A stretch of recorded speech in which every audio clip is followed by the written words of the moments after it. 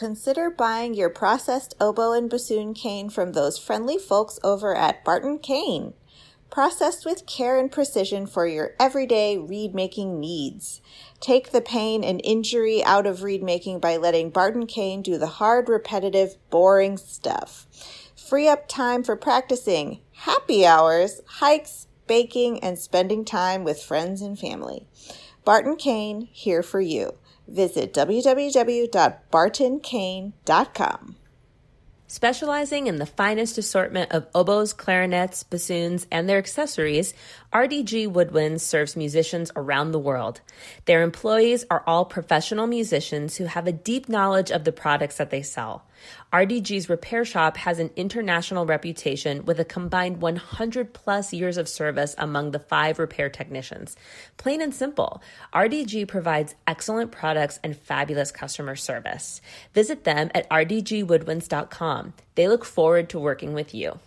Hi, I'm Galit Kaunitz. And I'm Jackie Wilson, and you're listening to Double Reed Dish, a podcast for oboists, bassoonists, and the people who love them.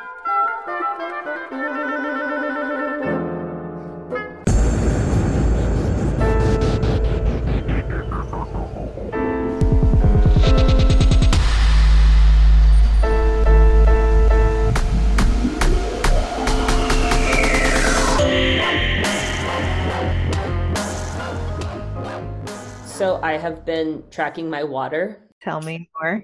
I'm trying to drink a gallon a day. That's so much water. It's getting inconvenient. Without getting graphic,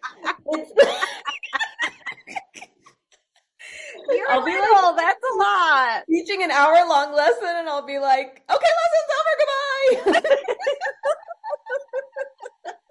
But I do feel awesome. Oh, good. I feel like I've been dehydrated for like 10 years because I just drink coffee all the time. And I was like, maybe I need to like drink water, and be a functional adult human.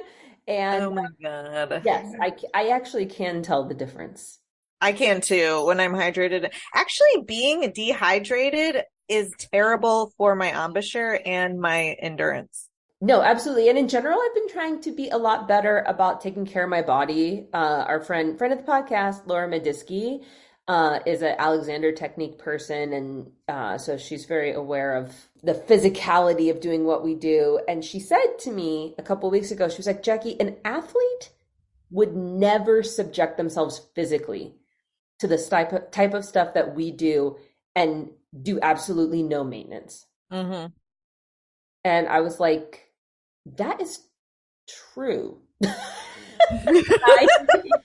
what I decided I needed to drink more water. And I've also been booking 1 massage a month. Can I tell you, I was inspired by you telling me that. So I had a massage last week. That's amazing. It's hard. Like it's expensive. So I'm keeping it to once a month because that's what I can afford. But it really, I do feel better, but oh my God, the day after I got it, like I got the massage, she was like, okay, how much pressure? And I was like, I don't know, like 7. And let me tell you, next time I'm going to say a 4. I was like, oh, I must be tense. This is quite a bit of pressure, but never like anything that made me like cry out or anything. I woke up the following morning with 5-inch bruises up and down my back. Did I send you the picture? Yes. Yes.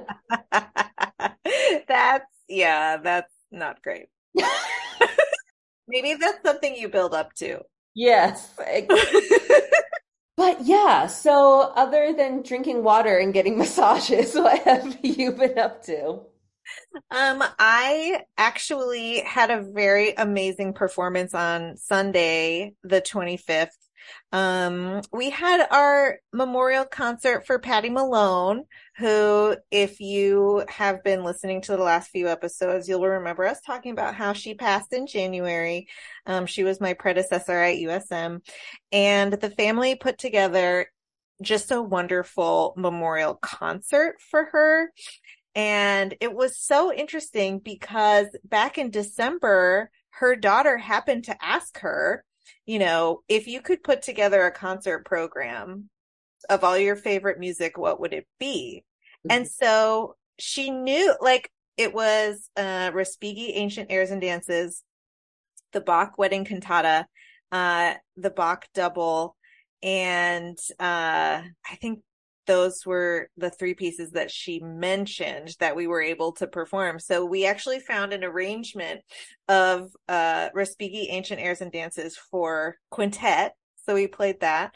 I got to play the Bach Double with an incredible violinist in town. And one of her former students, and actually Kim Woolley's sister, Mary Kay Woolley Young, who was a student of Patty Malone back in the day, played the wedding cantata.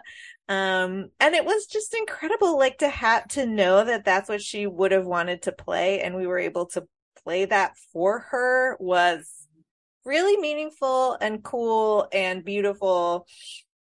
And I tried not to listen to any of the speeches so that I could play. Yeah, for I sure. get too emotional.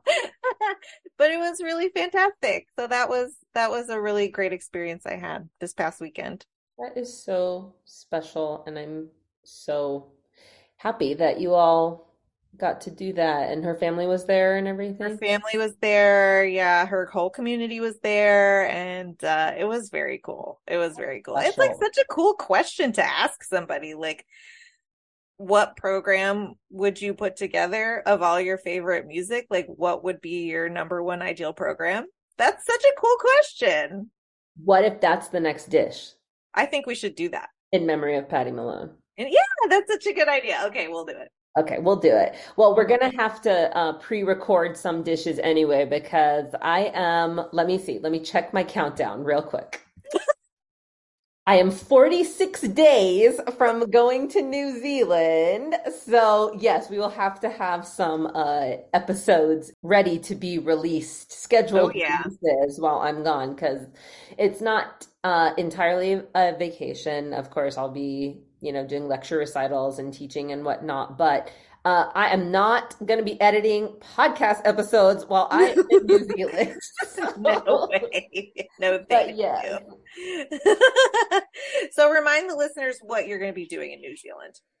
I am going to, so it's a grant that was funded to be an international Indigenous collaboration building upon the work that I've already done with Native North American composers. I was basically like, what if I expanded this to an international lens to make it more inclusive in the Indigenous representation? And so the grant has funded the commissioning of 3 new works for bassoon by Maori composers. And I've gotten 2 of them, and they're so exciting, and I can't wait to play them and record them, which is what I'll be doing in the fall. But when I'm actually in New Zealand, I will be meeting with these composers. One of my composers, Charles Royal, will be taking me to an iwi, which is I am trying not to map all of these terms onto Native American and Yakima terms that are Hmm. familiar with me, but tribal community, Hmm. basically. And he has a recording studio in his house, and so I'm gonna play stuff, and he's composing the piece, but he's gonna have me experimenting in real time to kind of see what he likes. And uh, Cool. I'm going to give lecture recitals at the University of Victoria in Wellington, and they're also going to have me teach their woodwind class. And I'm also going to be playing and teaching at the University of Waikato in Hamilton. And Very cool. yes, there are several like Maori museums and other communities, restaurants, galleries, and just basically immerse myself for the sake of solidarity and relationship building, not necessarily to come back and position myself as some Maori authority, but for it to be a collaboration. And Hmm. so I'm excited. I've never been to New Zealand or Australia or taken a flight that long. I don't want to hear your horror stories. Do not email me your horror stories about 22-hour long flights, please. Well, that's so exciting, and you're going to come back so inspired and also probably sleepy. But I'll be on summer break, That's so right. that'll be all good. Okay, so there is another exciting development in Jackie Land. A If small, you small little thing. a small thing. If you are a member of IDRS or follow IDRS on social media, then you already know this, but a certain someone is our new Veep. Yes, I am, as of right now, the vice president of the International Elbow Read Society. I don't know how that happened, I'll tell you what, the first thing I did was send you gifs of the show Veep. which I've never watched. Maybe I need to watch I it. think you need to watch it in preparation for like I know you already are the Veep, but I think you need to like watch Veep. I don't even know what it's about. Is it funny? It's funny. Oh, Yeah. okay. It's Julia Louis-Dreyfus as the Vice President of the United States. Well, thankfully, this should be less pressure than being the vice president of the United States. But I have to be honest, I am a little overwhelmed with the responsibility. I'm, of course, going to take it seriously. Of course, I'm going to try my hardest. I know the potential for me to be perfect is non-existent, which is hard for me. I will do my best, but knowing that this is a job that requires you to see around every corner and is high stakes and that you have a responsibility to the field and to the people who pay annual memberships and are invested in this society. And so I'm going to do my absolute best. And I'm just thankful for the opportunity. And I'm It's going to still, be amazing. it feels a little surreal still. And the duties haven't like full-fledged gone into full effect. It's like 48 hours ago is everything when this all happened. So yes, but eventually I will get acclimated and hope to be able to do some good and contribute. So yes, thank you to everyone who's reached out with messages of support and excitement and love because I really, really appreciate them a lot.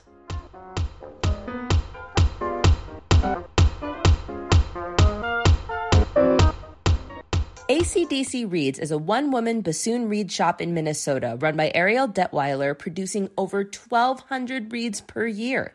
Selling beginner and advanced level bassoon reeds, ACDC Reads are hailed by customers for their even intonation, ease of response in all registers, warm tone quality, and strong low register. Every reed is made from tube cane processed in-house to Ariel's specifications using Rigati or Lavaro cane and a Rieger 1A shape.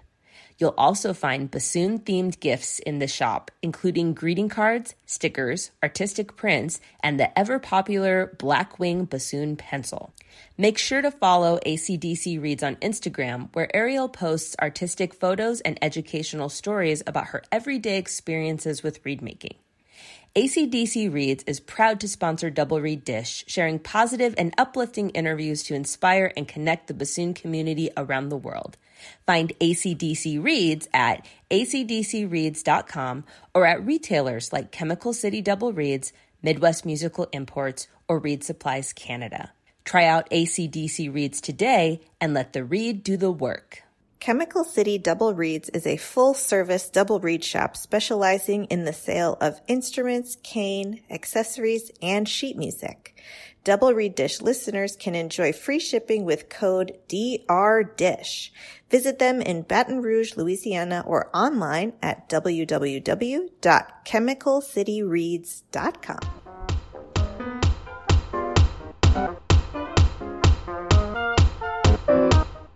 We are so happy to welcome to Double Reed Dish Michael Kroth, Professor of Bassoon and Associate Dean for Undergraduate Studies at Michigan State University. Welcome, Michael. Thank you. It's great to be here. Would you start by explaining to us how is it that you came to start playing the bassoon? Well, I think it was part of my father's plan to entertain me during a snow day. I was home from school, and he was at the house with me and trying to find ways to occupy me. So he pulled out a recording of Leonard Bernstein conducting New York Philharmonic and Sorcerer's Apprentice. And I heard the the famous bassoon tutti section out of there and thought, wow, I really dig that sound and wanted to play the instrument. So it was kind of my first exposure to the bassoon, and then followed it up with all kinds of things later. And we had a terrific music education program in New York State. And I grew up in kind of Grand Island, New York for most of my high school career, middle school and high school career. And I wanted to play the bassoon, and in fourth grade we could start. And so I was too small to play the bassoon. And actually, it was when I finally did get one, it was up to the bridge of my nose when I stood next to it. But so I started on the oboe, and that was my first kind of year of playing. And then when I was big enough to play the bassoon the next year, I was able to move onto the bassoon and have never looked back. Although I love the oboe. I enjoyed playing it. That was a lot of fun. I was going to ask, how longingly were you staring at the bassoon while you played the oboe? No, I really liked playing the oboe too. So can you talk us through kind of getting serious about the bassoon and deciding that it's something you wanted to pursue professionally? Did you know right away that this is how you wanted to make your career? No. At first, I wanted to be an architect, and then I wanted to be a pilot, and then I wanted to be a biologist. And I was always playing in my high school band and wind symphony and Greater Buffalo Youth Orchestra, and was having a lot of fun. And then in the summer of my junior year of high school, I went to the Saratoga School of Orchestral Studies and got a chance to work with the Philadelphia Orchestra in that 4-week summer intensive out there. And then I was hooked. I thought, wow, this is what I want to do. And so I started taking private lessons on the bassoon. I had in-school lessons, which was really nice. And I had, again, terrific music educators who knew how to teach me the bassoon. But I started studying privately in my senior year with Nelson Dayton, who was the principal bassoon of the Buffalo Philharmonic at that time. And then started off on my college auditions. So yeah, that's kind of how I got the itch to go professional with that. Mm-hmm. Can you talk us through your training and educational journey and how you got to Michigan State? Sure. Like I said, I moved around a lot as a child. My father was a minister, and he was in different churches, and so we moved a lot of places. And then once we got to Grand Island, I spent a lot of time there. So great, terrific music education program there. And I did the audition, typical audition route with the big schools, and I ended up at Ithaca College studying with Ed Gobrecht. And one of the things that I think I appreciate now more than ever was he was very honest with me when I went into the audition, finished the audition, and I had been successful in other places. And he said, I'm just not sure you've got what it takes. I'd love to try and teach you. And I was hooked. I thought, wow, wait a minute. Other folks have said this is good, but he's wanting more from me. So that's what prompted me to go there. And I loved my time at Ithaca College and with Ed Gobrecht. He was a Schoenbach student. So I ended up kind of getting all of that Schoenbach wisdom secondhand. And then I went and did my master's at Temple University with Mr. Garfield. And that was just a terrific experience. So did 2 years in Philadelphia, and then after that, I think I was very fortunate. I freelanced around Philadelphia and did a few things over in New York City and in New Jersey. I was doing kind of the freelance scene through that area. And then I auditioned for the United States Air Force Academy Band, which is now the Band of the Rockies, but it's a premier band in the military, and was successful and spent 4 years in Colorado.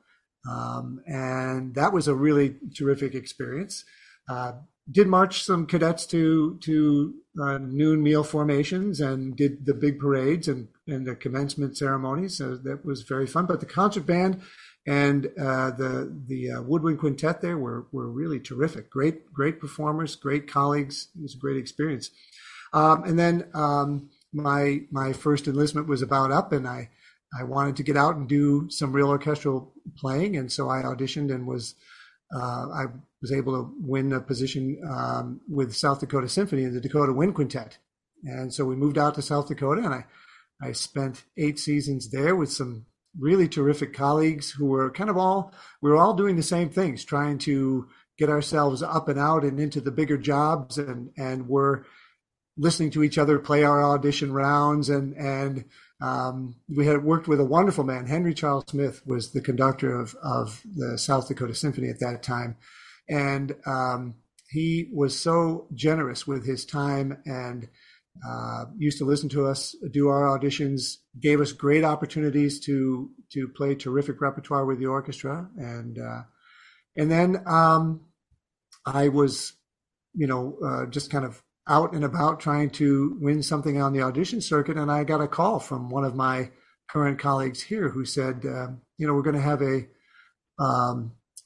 bassoon position open here. Are you interested? And I had never considered going down that path. I had been teaching at University of Sioux Falls and University of South Dakota and Augustana College, and knew that I really enjoyed teaching. So I started putting all of my stuff together. We could talk about that in a moment, I suppose, but putting all the things together that I needed to do, and luckily was successful in the end. And I have never looked back. I think this is a terrific job, and it allows me to do all of the things that I really love.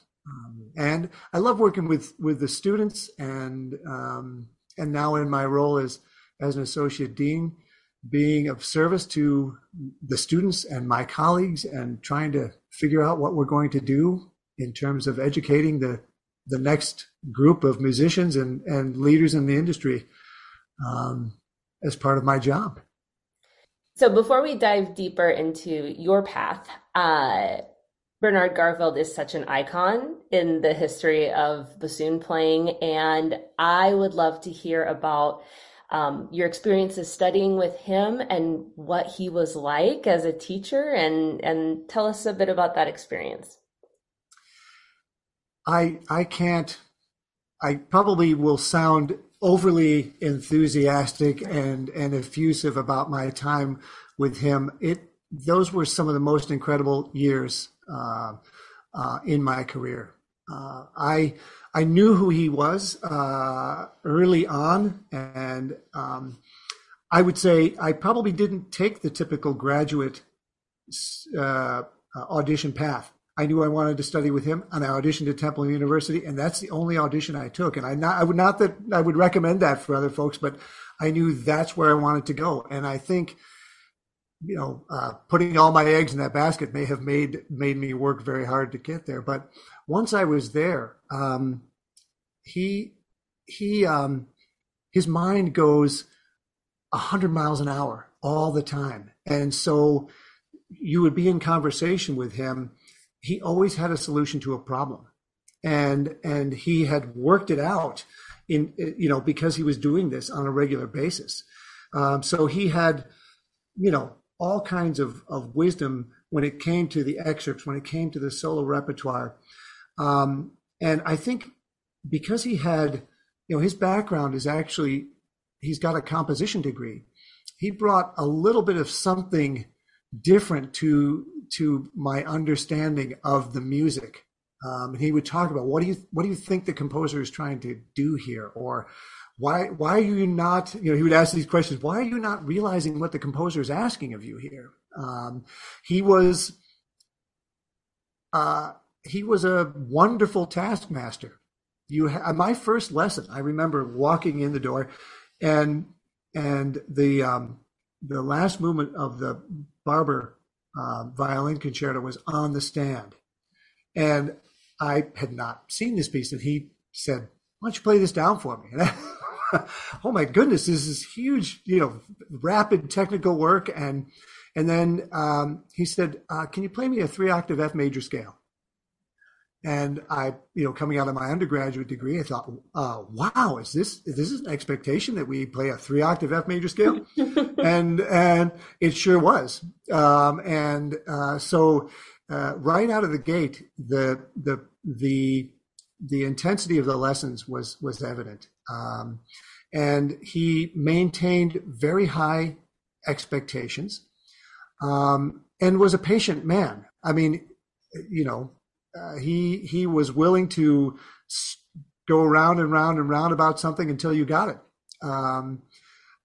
He also, like when he would pick up his instrument in the lesson, which was rare, because we could go down to the Academy of Music and hear him do his thing. But if he took his instrument out, you sat there in awe. I mean, he would just play something on a cold instrument and a dry reed, and wow. I remember one time he sat right next to me, and because we would go study in his basement, and so he came and sat right next to me and played Hofner from beginning to end. And I just kind of sat there thinking, oh wow, it's absolutely perfect. He did that again for me. One of the moments that I really thought was special in my lesson was he played the Tchaikovsky 4 slow movement solo, and it was stunning. It was just beautiful, and I thought, wow, that's amazing. And he stopped and he said, "Well, maybe before I'm gone, I'll play that right." And okay, I sort of understand now. It is you are a lifelong learner and always trying to improve your craft. I came to Garfield reed making very easily. I really, that's the sound I wanted. That was the kind of flexibility I wanted in a reed. He played, let me play a couple of reeds, and I thought, yeah, this is the ticket. So. He was such a wealth of information. You just had to ask, and that was the key. You need to ask. So I would say, well, okay, how do I solve for this? How do I solve for that? Or he would take your reed and hold it up under the light and find all the things that you thought you had already taken care of, and he would find things in the silhouette and say, well, look, this is right here, plain to see why you're having this problem. But then he would actually make the adjustment for you and teach you how to make that adjustment, and that was great.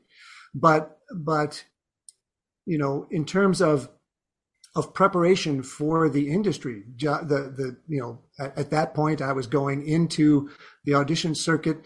It was very clear that there were certain expectations that were undeniables. You had to play the technique. You had to play in time. You had to play in tune. And then you had to have a beautiful message. And if one of those things was not in place, it was likely that you were not going to be successful. And so I think the way he incorporated all of those in every lesson was really beneficial. I use his teaching now. I mean, there are times where I'll say something and say to my students, "Oh, that was just exactly what Garfield would have said to me." So, yeah, it was a wonderful time, and to me, it was a master's, so it was 2 years, and it just felt so short. Like I could have gone on longer with him, and he was great. I would be able to go back and play for him at times. I would usually catch up with him over the holiday breaks and say, can I come and play for you? Absolutely, come down and once a student, always a student. You had mentioned getting into the materials of job search, and we have a lot of listeners who are on their way. So they are still in school or just out of school and are looking to find their path.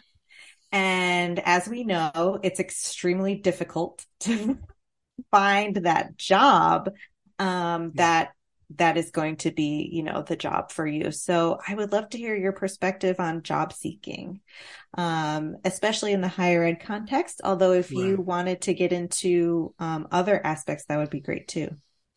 Well, we can talk about the higher ed aspect of it. I mean, that's where I am now and what I've most recently done. Mhm. Yeah, I think that it's important to start thinking about um, if you want to go into higher ed. Let me start it that way. If you want to go into higher ed, it's going to be important to think about what you intend to do in that job in the future. Do you want to um, have a creative and scholarly portfolio that is performance driven?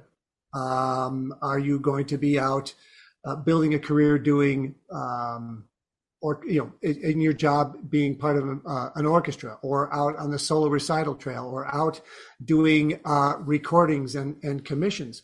Or are you going to be a little bit more on the pedagogy side of things, and presenting articles, publishing articles, and doing a little bit more of the kind of uh, research that is more library driven and experiential driven. And so thinking about where you want to be in your higher education job, with the knowledge that, of course, we're going to be teaching students, and that you're going to be building a national reputation for yourself, and that there are expectations for you to be out and doing something creative. That it's good to think about it before you are faced with that in an interview. So when the dean says to you on that interview day, so what areas of research do you have, or what are your interests in research? You have something to say. I'm interested in bassoon pedagogy, or I'm interested in commissioning new works, or health and well-being as a bassoonist, or a double reed player. Those are great things to have kind of at your disposal in the interview itself.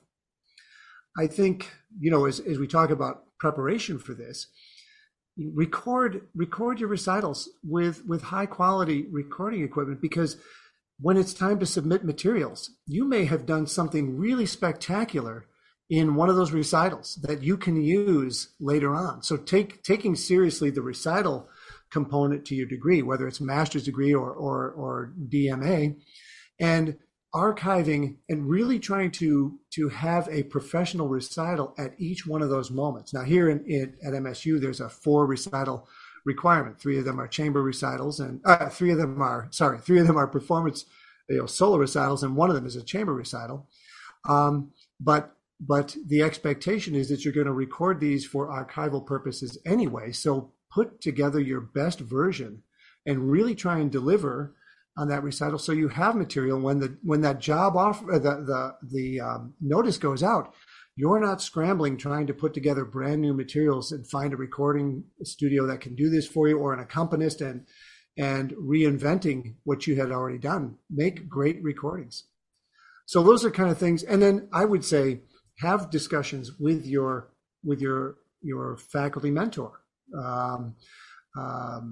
about what you want to try and do. So for my students in a DMA path, I will ask the question right out of the gate: what do you want to do with your career?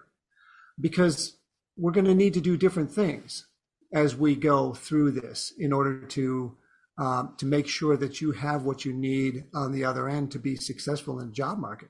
Now, and that doesn't mean they have to be exclusive. I'm a perfect example of not having one path over the other on my way out the door. My original intent was, I'm going to play principal bassoon in a major orchestra, and that's that. And then this job opened up, and now I think, wow, I wouldn't have done anything else. This is the way to go. So having the discussion early on, and not necessarily limiting what you're going to try and do, but kind of focusing on that as a pathway forward, so that we take care of those kind of things.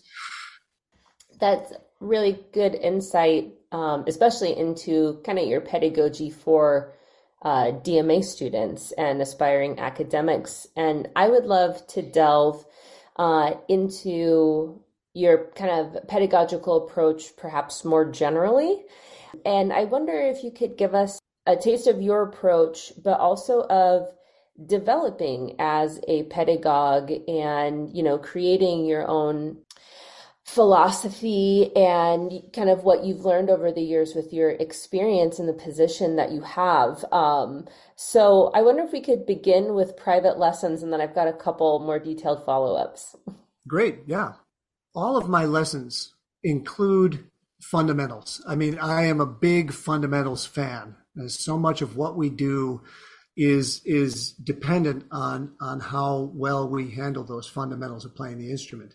So if it's a young student, maybe let's say first semester undergraduate student, we're going to focus very heavily on tone production and posture and embouchure and all of those things.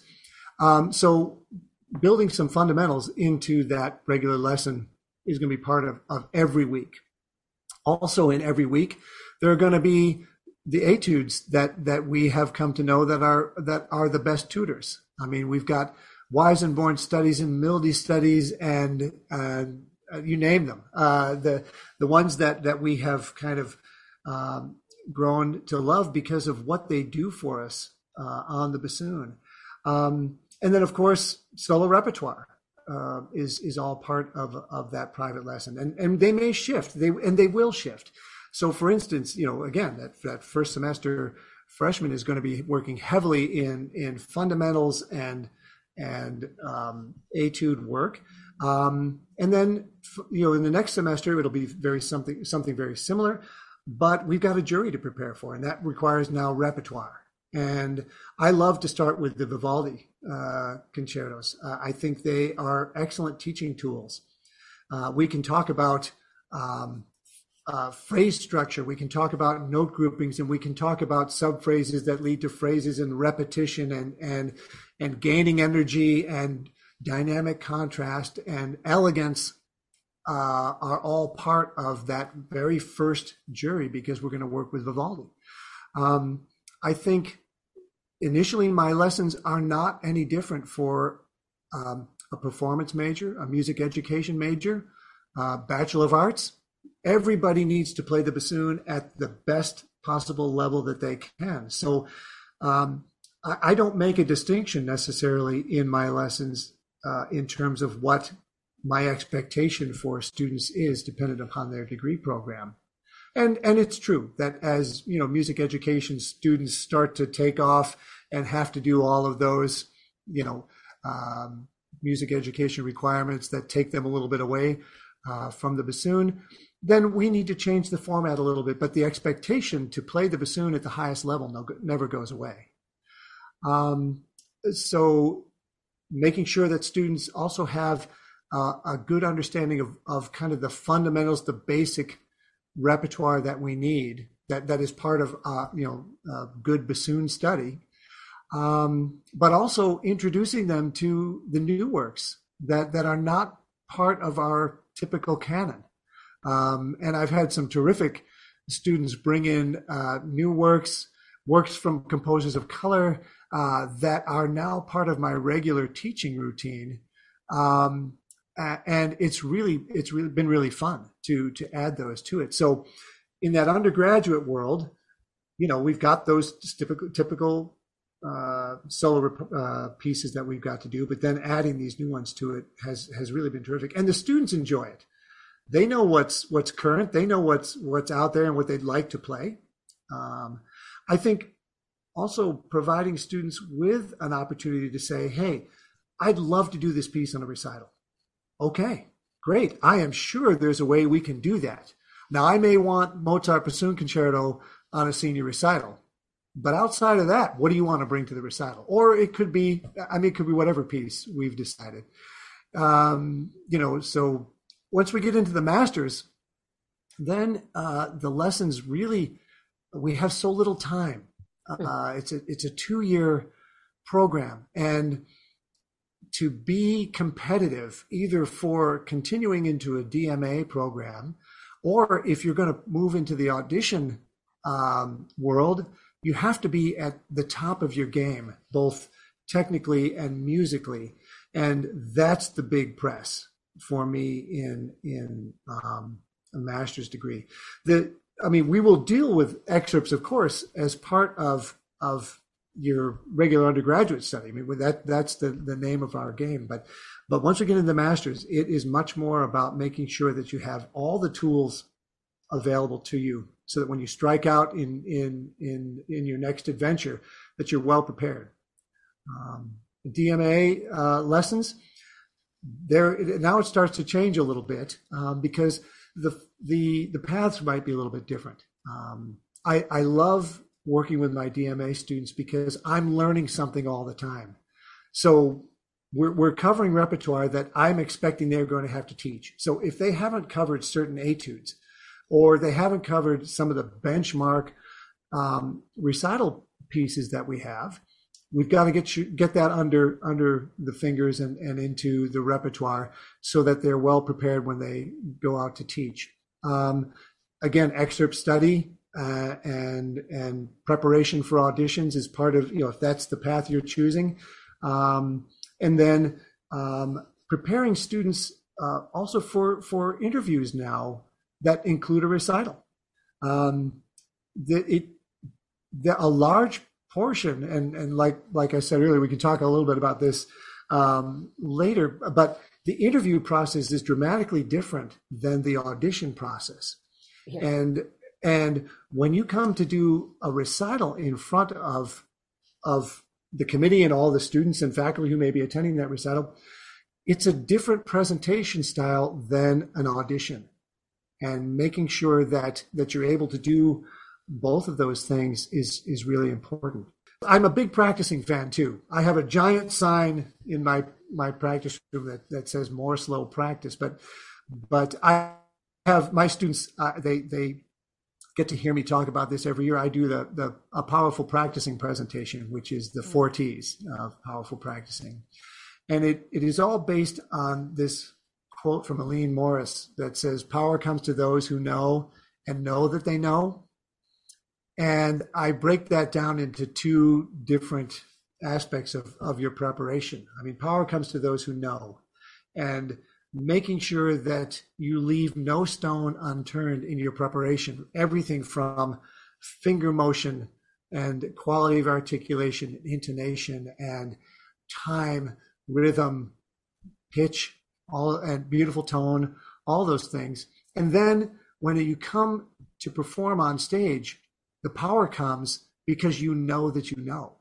You're confident because you've left no stone unturned. You can tell yourself, nobody is better prepared to play this concerto tonight than I am, because I've worked to get that end result. So that is a lot of the push in my lessons.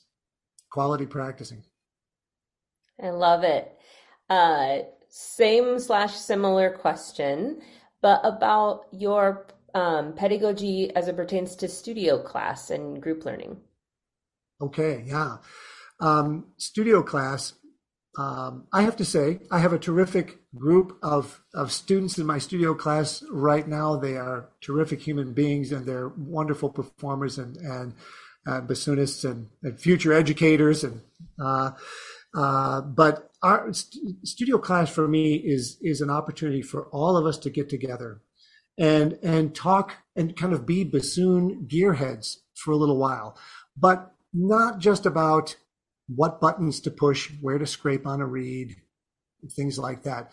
We come together really as a community, and there are performances that are required for everyone in that class. And it may be an etude that you're working on for that upcoming week. It may be that you've got a recital coming up, and you're going to play some of that repertoire. It could be chamber music. You're working chamber music with colleagues, and it's a woodwind quintet. We come into studio class and they perform there.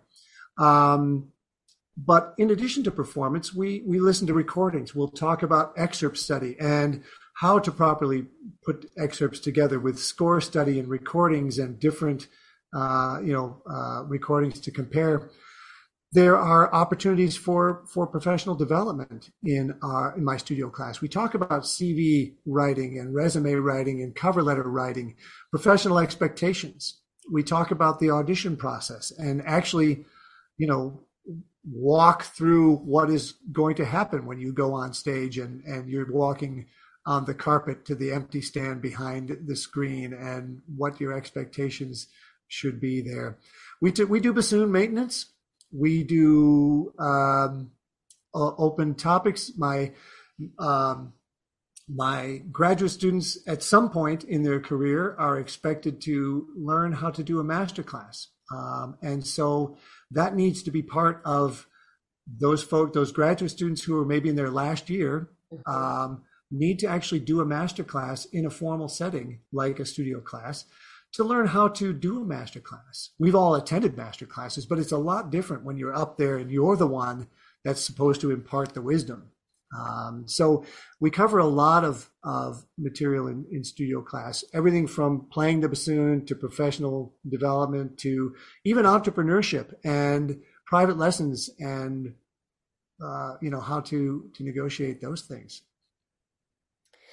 Okay, my last related question in this series, same similar question, but about read making pedagogy and maybe even some of your own read making habits, tips, and tricks sprinkled in, if you would. Yeah, read making. It's a complicated thing. We could take every lesson and talk about reads, right? I mean, we all know that there's a certain, it is a cross we bear. We've got to be great reed makers. Otherwise, there's nothing that we're going to be able to do with the instrument. It's our voice. It is what we use to generate the sound that we're trying to make. So I grew up with one, with a typical German reed style, and scrape, and moved through a number of different reed making processes until I got to Mr. Garfield and really settled on that one. So I am able to talk with students who bring in different reed styles, especially with master students and doctoral students. I'm happy to show them what I do with my reeds, and if they want to employ those, terrific. But they've made their way at this point. They know what they want to sound like, and as long as, for me, the reed is responsive and it plays in tune and it makes an elegant sound and it does what you need to do, I'm okay with that. It doesn't have to be my particular reed style. But if it doesn't do those things, then I'm gonna call you on it. Right. So I think with pedagogy, you've got to start with the simple, the aspects of this is what profiling, this is what shaping is. There should be opportunities to demo those things. Have students watch me do those things. I do task my graduate students with first semester reed making class. And my undergraduate freshmen are all required to participate in that. And so that's a good opportunity for them to start to build those skills. And then at a certain point, I'll ask, let me see your reed. And that always instills a little anxiety, I think. and it's funny because I'll hold the reed up to the light and you can see on their face, they're like, oh. Okay, I see it right away. It's interesting, right? You could see it right away. Oh, I thought I'd saw that. But I think in terms of pedagogy, there's so much that has to be learned with your ability to scrape. So having good tools, the ability to use those tools, practicing scraping on old reeds so that you're not dealing with the reed you think is going to be this is going to be the best reed I've ever made, and you tear the corner. Practicing, if you tear the corner, fine, reed's done, cut the end and put another tip on. Cut the end, put another tip on. So just practicing the simple scraping motions that you need so that you can control the knife. Learning the different techniques, sandpaper, files, knives, whatever you need to be able to do to get the end result is fine with me as long as you can get that end result. So we talk about all those different ways of going about it. I was a big fan of the Skinner book. I had, when I was a student, there were some of my colleagues who had gone out and done the class with Lou Skinner, and I thought, wow, this was so exciting. So I was very happy when the book finally came out, because I do in my tube construction, in my blank construction, I do use some of Skinner's techniques, especially for scoring and beveling and that has morphed into what is currently my reed, which is a Garfield reed. The Garfield reed, I'll be honest, it's a challenging scrape. It requires real good skill with the knife. It is a matter of being a sculptor, an artist at that point. So the tube construction is like being a great craftsman in terms of cabinetry making. You've got to build to exact tolerances. You've got to have dimensions that are the same. Otherwise, you're going to have all kinds of variables when you go to actually make that reed. But then once you've cut the tip, now you're a great artist. You're Michelangelo, or, you've got to put an artistic scrape on that reed, which requires very good muscle memory and small and large muscle coordination. And then I would say, in addition to that, is learning to scrape in the right place. And so I require all of my students to keep a reed log, at least for a portion of what they're doing. And when I was a student, I had one all the time. And it may have been over the top. I mean, I show my reed log to some of my students now, and they kind of roll their eyes, because I had every measurement, how long the blade was, where I got the cane, what the temperature was, what day I profiled it, whether it was cloudy or sunny, all of those things. And then the silhouette and all my measurements. And then kind of the second part of that would be all of the adjustments I made on that reed to be able to get it to the point where it is. And sometimes that meant that scrape was that was a disaster. But I would write it down so that the next time I was like, I think I'm going to scrape here. Oh, wait a minute, that was a disaster last time. Don't do that. But then the other side of that is that when you do get a reed that you really love, that is now your A reed, you've got documentation, and you can try and make another one, because you knew to scrape here, you paged through your other ones and said, whoops, don't scrape there. But the last time I had this issue, I was able to scrape here, is now your A reed. That's the way you're going to make them. And then if you continue that process, you're going to end up with an even better reed, which is now your A reed, and all those other reeds are now B reeds, and you keep building in that way. I also think that having reads in all steps along the way is important.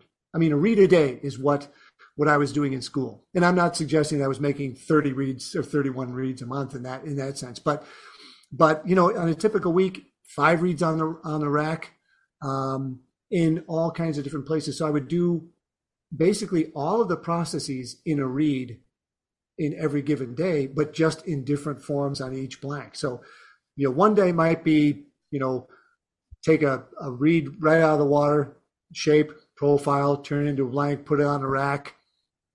The one I had done before now needs to have wires and string, wax, good, let it sit. Next day, cut the tip, put my first scrape on, but each day I'm building along with a brand new reed on the rack each time. And each one now moves further through the process until they get to the box or the garbage can. I have a I shouldn't say large box, but it's a reasonable sized box of blanks that are just sitting ready to go. And, having them, I was always, when I was in school, I was always scraping rapidly and trying to play on reeds immediately. And then I found that I had left a couple blanks sitting around for a few months, and they turned out to be great reeds. And then all of a sudden I was convinced that they have to rest a little while. So making sure you've got things that are resting in place before you need to throw them in the box is a good thing. I would say also be patient when you're scraping. In addition to knowing where you're trying to scrape and identifying that spot either through your silhouette or measurements, your dial indicator or whatever. When you scrape, be thoughtful about what you're actually trying to do with that scrape. Don't scrape quickly. And a lot of we as students sometimes see our teachers scrape rapidly because they're so used to it. They know where they need to take out cane. They know where they need to leave cane. But as a student, you might not. And so if you scrape as rapidly as I scrape, it might be a disaster. So be patient, be thoughtful. Don't try and scrape further than you need. It's the old adage, you can't put cane back on, but you can scrape and test and go, not quite enough, scrape again. And be tolerant with yourself. Sometimes corner tears off, or sometimes it's just a bad piece of cane. And it's okay to say, this one's just not going to make it, on to the next. I do scrape. I try and make reeds out of a lot of cane. I don't unnecessarily throw pieces of cane out. I will try and turn anything that is a reasonable piece of cane into a reed. And I think that helps because, there may be a piece that you thought wasn't going to be spectacular, and it turns out that given the weather conditions or where you are or what altitude you are, that's a winner. So don't be too critical early on. Real quick before we move on, for our listeners who are unfamiliar, could you describe a Garfield-styled reed? The Garfield-style reed is a very responsive reed. It's a thin. Compared to a lot of reeds, it's a much lighter reed than what's typically out there. It has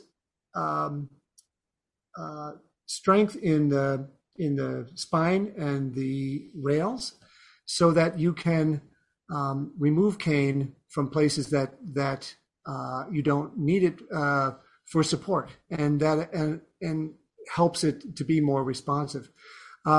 It's a smaller reed because there's simply more cane out of the reed, and probably the most identifiable aspect of a Garfield reed is that window in the back, and that window has allows the reed to settle down into the lows better.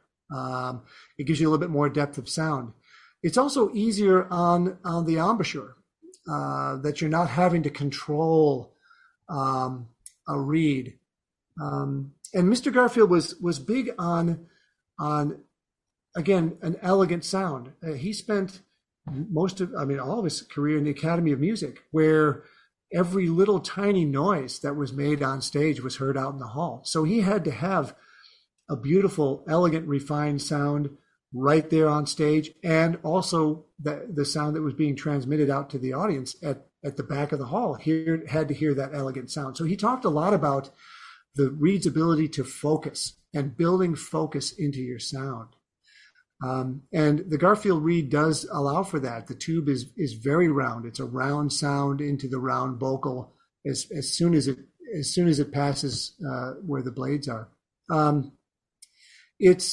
It reminds me very much of driving a sports car or driving a big truck. And with a big truck, a big reed, you have, it's stable. It is not going to move too easily. But there's lots of play in the steering wheel. And when you want to make a change, you've got to really be active. And I played reeds like that for a long time. And so really having that ability to drive a Mack truck is important. But when you use the Garfield reed, it's much more like driving a sports car. It's highly nuanced, and the pros to that are you can control so many things. You have greater control of pitches, and it's easier to play. You can get behind the reed, and it's going to take what you're willing to put into it, but it's a double-edged sword. One tiny little move in the wrong direction, and it's going to react just like it did when you wanted it to do that special thing, and it may hang you out to dry. So being able to control that is important. But I think just that, the idea of having open channels, that famous spine and window combination is what really makes that reed something different, and what I find to be very special. I play, a 7,000 series Heckle, and that reed works very well on there. I know that that's not likely going to be the reed for some of the bigger instruments, the thick-walled instruments. But I have found there are adaptations we can make to the Garfield reed that do work with some of the newer instruments and the heavy walled instruments. Leaving a little bit more in the back, giving some more substance to it, and we get the flexibility and the highly nuanced sound of the Garfield reed with some of the big instrument requirements. Is that? Yeah, that's great. That's the in-depth, in the trenches, nerdy stuff our listeners love. Right. Yeah, well, yeah, if it's too much, you can clip. Would you share with us a favorite memory from a past performance? Yeah, I could. It was 2 weeks ago, I think, and the reason I would consider this my favorite memory is because it's so recent. I was playing in Lansing Symphony, and I finally got to do Shostakovich 9. And we practiced this for years and years, and you have to be in the right place long enough for the repertoire to come around, and so finally got my opportunity to do Shostakovich 9. And it was just really, what's the right way to say this? I want to say that it was really life altering, but it wasn't. It was just a wonderful experience of playing the bassoon, and of course we've spent so long thinking about how we're going to play that, because that particular moment in Shostakovich Symphony is just poetry. We're telling this story, and it was a moment that I the orchestra fades away. It's just the strings at that after all that brass has come in, and the audience is waiting to hear what's coming, and you're the one that's going to give them that moment. That was really exciting, and it was. I think it went well. I think it really did. But being able to finally deliver that story that you've been trying to perfect for so long was really an awesome experience. And to have it go the way you planned, just like I was talking about before, all that practice and all that preparation to make sure that you have what you need in that moment, and that your message is clear. You've got a great read, and you've got everything feels good, and you're able to concentrate on what you're going to deliver at that moment. That was just a really special moment for me. Do you have any embarrassing or funny, maybe memorable for a different way, stories that you can tell us? I don't know if I've ever had anything really embarrassing happen on stage. Well, I mean, there was one time where I was trying, in Tchaikovsky 6, we have that last set of eighth notes down to the after the clarinet plays, and a very written pianissimo. And so what I was doing is I was trying to experiment with how softly that could be played, and so I had made this little contraption that I put on the long joint of my bassoon. So I took the bell off, and I had this little cap that had some felt in the top, and I put that over the top of the bassoon, because when you take the bell off, the bassoon is much softer. You put this cap on, and it comes really super soft. Blocked a couple of keys, in practice of that. And so my colleagues were having a very fun time with the fact that instrument looked so goofy because it was shortened and it had a cap on the top, and I had all kinds of gizmos in there. Did you perform with it like that without the bell, or did you remove the bell partway through that movement? Yeah, you've got a little bit of time right before that. You listen to the clarinet player do his thing, who's going to go very soft, and you're like, oh, okay, here it comes. You do that, you get yourself set up, and then do. Did it work? Yeah, it worked really well. Yeah. Okay. That clarinet player never saw it coming. He was, I thought I was going to hang you out to dry, but I didn't. Yeah, they paint us into impossible corners all the time, so I love it. Yeah. That's awesome. So we love to close with this question. What's your advice for a young musician who aspires to have a career like yours? Yeah. Wow. I would say that in your preparation, in your undergraduate preparation, start thinking about what your career is going to look like. A lot of times we spend those moments in practice rooms thinking about other things. Oh, I have to do long tones for 20 more minutes. This is just going to be miserable. Instead of, what is this going to do for me in the end? And that applies to applied lessons. It applies to ensembles. It applies to music theory, musicology, all of those courses that you're going to work on as you move through your career. They are going to become important if you intend to teach. I use theory in my lessons. I use history in my lessons, as I'm sure you both do.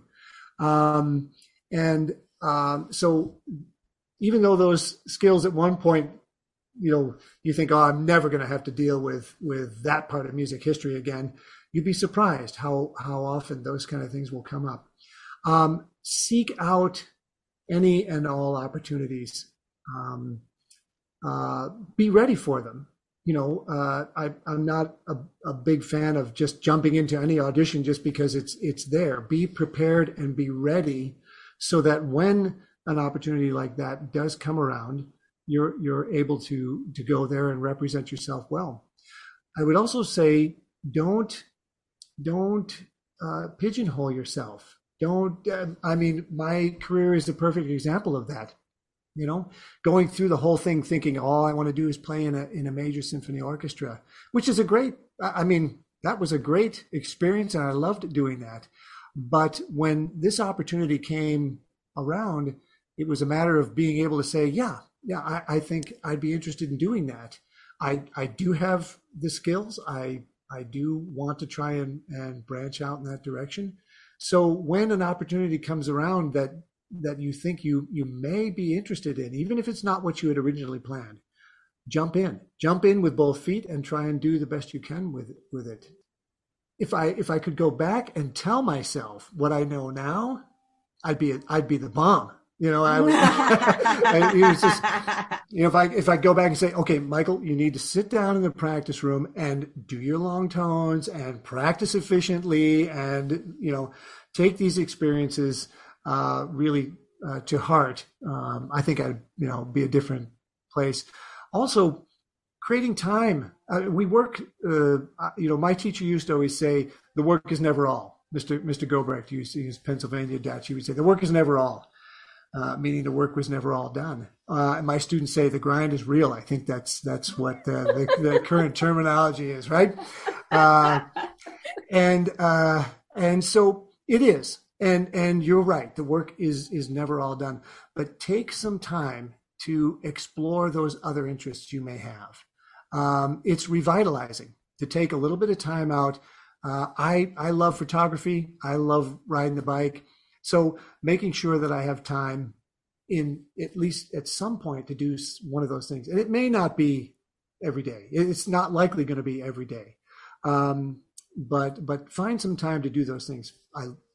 Hike in the mountains or whatever or ski or whatever your passions may be. Take some time for that because it becomes much more revitalizing for you when you come back to your studies. Michael, this has been wonderful. Thank you so much for sharing your ideas with us on Double Reed Dish. We so appreciate it. It's been my pleasure, and thank you so much for the opportunity to work with you. And I'm looking forward to all of the other episodes that are about to come up.